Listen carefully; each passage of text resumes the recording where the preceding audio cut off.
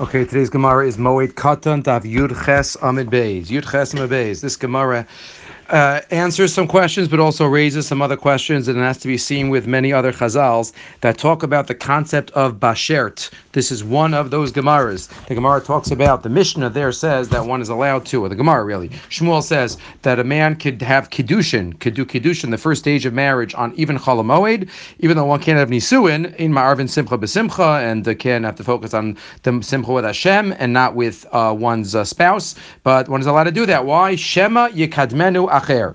Because if I don't marry her, so maybe somebody else will marry her. So that's the Shmuel. So ask the Gemara, Yud Ches Beis in the middle. Umi Amar Shmuel Shemi Kadmenu Acher. V'Amar Rav Yud Amar Shmuel. B'chol Yom V'Yom Bas Kol Yotzeis V'Omeres Bas Ploni LePloni Sada Ploni LePloni. Doesn't Bas Kol go out every day? That screams out who's going to marry who? So how could somebody could take away my shidduch from me?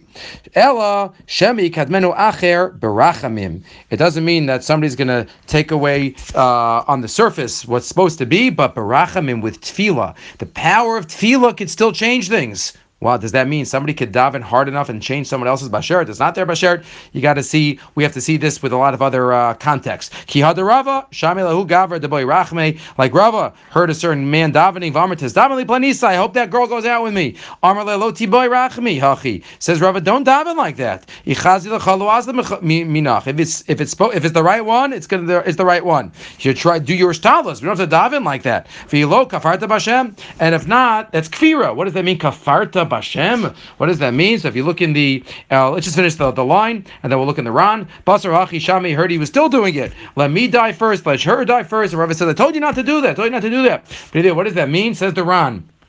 The Chedushi Aran right here. V'od pirish kafarta b'Hashem b'Kadosh Baruch Hu shemara ato kilu tavo levato gzeiraso. Hashem made a gzeira. Who's supposed to marry who? You're trying to undermine his gzeira? Say, ask the Ran. V'chidavar mechudeshu shetfila sadik mevatel gzeira ra.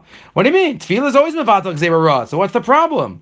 So he answers the Ran. 2 points. Number one, v'yesh lo amar still yesh lo letzadik lizor shlo lahatrich es kono lasos davar shlo beito.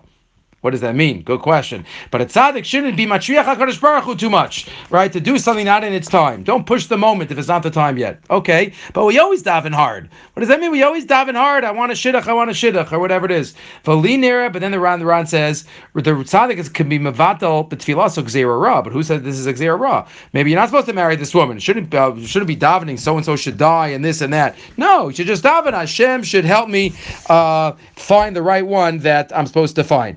And that's why there is an element of ishtadlus involved in this case. Again, this is a huge topic. The Rambam even relates to this a little bit. The Rambam talks about everything being within our Bechira in the 8th parak of Shmona Prakim, the last parak in Akdamat to Pirkei Avos. He talks about the idea of Bechira Chavshis is the source of everything. And even though there are some Chazal that seem to say otherwise, but still, no, the world wouldn't make sense without the concept of Bechira Chavshis. So again, this Gemara has to be put together with other Gemaras that talk about, Shloshim Arbaim Yom Kodem Yisir Savlad, a Baskol goes out for Chulu. Either way, we know life is about the balance of Ishtadlus and Tefillah, as we had a couple of weeks ago when we did the Gemara at the end of Maseches Nida, that everything requires Ishtadlus and Tefillah, Habalo Halo Sagya. So this Gemara also should go on that list, but it's a fascinating Gemara. Those who want to do more research, feel free to look at the Mefarshim on this Gemara. Again, what are the Gemaras that have to do with the concept of Bashert? Have a great day.